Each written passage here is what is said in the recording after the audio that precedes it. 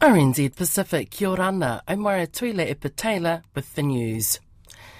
Fiji's former Prime Minister Frank Bainimarama and suspended Chief Police Sitiveni Ngiliho have been granted bail. Both men have pleaded not guilty to one count each of abuse of office. According to local media reports, Magistrate Seni Puamo has set bail at 10,000 Fijian dollars. Mr. Bainimarama and Mr. Ngiliho have also been ordered not to leave the country and to reside at a permanent address. Magistrate Puamo also ordered them not to interfere with witnesses. They are next expected in court on May 11. The NGO Save the Children says at least 2,500 people are still living in evacuation centres in Vanuatu following the destruction caused by cyclones last week. Pacific manager for the organisation, Kim Cook, says there are still a lot of families, especially in Shefa and Tawhia provinces, living without power and water. Power is one thing, but lack of access to clean water is a real issue, and we're concerned about hygiene and about getting people to a place where they can feel sheltered, safe, and have access to safe food and water. The Federated States of Micronesia will have a new president in May. This is after incumbent President David Panuelo lost his seat during the 2023 congressional general election on March 7. Peter Christian, who served as the 8th president of the Micronesian nation from 2015 to 2019, is expected to be re-elected to office. 29 candidates, 26 women and 3 men contested the 2023 elections, vying for 14 seats across the 4 states of Chuuk, Pohnpei, Kozre and Yap. It's been revealed that 3 children in Tonga who died from viral pneumonia caused by influenza B were aged 1, 3 and 13. Chief Executive of the Ministry of Health, Dr. Siale Akaola, told Matangi Tonga this week the outbreak of influenza-like illnesses has been going on in Tonga for the last 8 to 9 weeks. He said incidents have been monitored at 10 surveillance sites throughout Tonga, and a trend of new cases appeared to have peaked on week 8 of the outbreak, with an average of 30 cases per day. The Australian Human Rights Centre says toxic politics was behind Canberra's refusal to endorse legislation to end offshore detention. The Migration Amendment Bill was introduced by Greens Senator Nick McKim, but tossed out by Labour and the Liberal opposition. The Law Centre senior lawyer Scott Cosgrove says the law change for the remaining approximately 150 people trapped on Nauru is an opportunity to move to Australia after enduring 10 years of inhumane treatment. And our submission really points to the absolute dysfunction of the pre-existing and current processes for transfers to Australia and the ongoing impact of family separation caused by the offshore detention policy. 7 people, including an unborn baby, have been killed in a shooting at a Jehovah's Witness meeting hall in the German city of Hamburg. The police say the gunman acted alone and later took his own life. The 35-year-old, named only as Philip F., is a former member of a religious community whom the police say had ill feelings.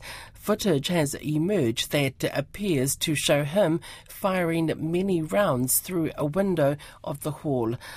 The police say 4 men and 2 women were shot dead. A 7-month fetus was also hit in the womb. It died, but its mother survived. A humanitarian charity is reporting that a boat carrying 500 migrants is in urgent need of rescue off the coast of Sicily in Italy. The charity, Alarm Phone, monitors boats crossing the Mediterranean from northern Africa and the Middle East. RNZ's correspondent Giles Gibson reports from Rome. Alarm Phone says it's alerted the authorities and urged them not to waste time initiating a rescue operation.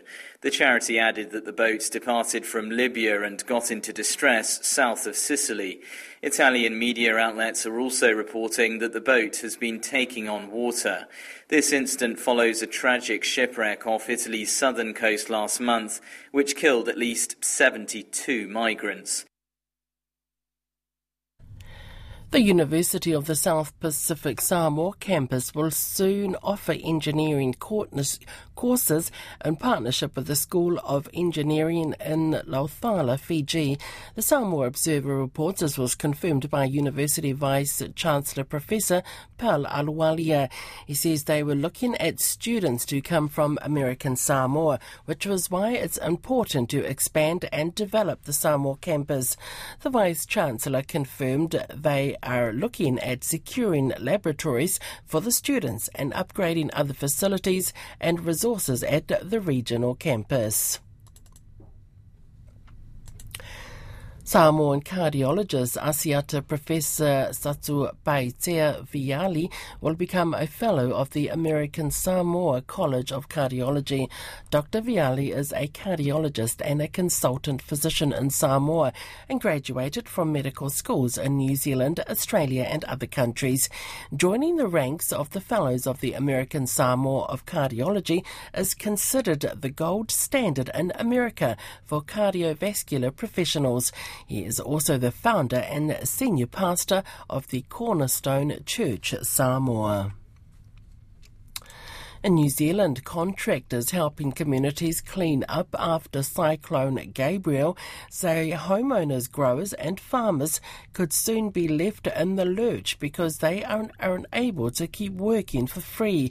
Civil Contractors New Zealand says the industry urgently needs government support as its machines and workers toil in the clean-up unfunded. Its chief executive, Alan Pollard, says the job ahead is huge. A small amount of money has been made available to the rural sector, but it's just simply not enough for the massive task that is in front of us. Apple orchards have 1 metre to 2 metres high of silt in their orchards, and there was a real opportunity to help them save their trees, and that opportunity is pretty rapidly going. Alan Pollard says he wrote to ministers weeks ago to ask for help, but hasn't heard back. The Constructions Minister's Office says these concerns are being urgently reviewed. In sport, flying Fijians winger Eroni Sau will make his Super Rugby Pacific debut with the Fijian Ndrua against the Crusaders in Suva today. Head coach Mick Byrne has named a strong lineup as Meli Nalangi returns from injury from the Impact bench, and there's a potential debut for fly half Kemu Valetini. Sau was an original member of the Ndrua in its early inception days in the Australian National Rugby League Championship, and the Ndrua won the title in 2018. Mick Byrne says Sau brings top-level experience to the Super Rugby Pacific competition, having played for the Flying Fijians as well as Edinburgh in Europe. The Breakers are on the ropes in the Australian NBR Basketball Final Series after losing Game 3 to their Sydney Kings last night. The Kings romped to a 91-68 win in front of more than 18,000 fans in Sydney to go 2-1 up in the best-of-5 series. Game 4 is in Auckland on Sunday. The misfiring Black Caps will resume, needing a further 193 runs to eclipse Sri Lanka's first innings total in the first test at Hagley Oval, but they have just 5 wickets in hand. Having struggled to 162 for 5, New Zealand's initial hopes will rest with Daryl Mitchell, who is on 40, and Michael Bracewell on 9, although opener Tom Latham said he has faith in all the lower order to play a part today. And New Zealand Sports Drug Agency has clarified its drop in drug testing numbers after receiving a please explain letter from World Athletics. Drug Free New Zealand said it told the world body it had conducted less than half as many tests as usual across all sports for a period late last year due to the government's COVID-19 restrictions. That's the latest news from RNZ Pacific. For more on our stories, go to our website rnzi.com.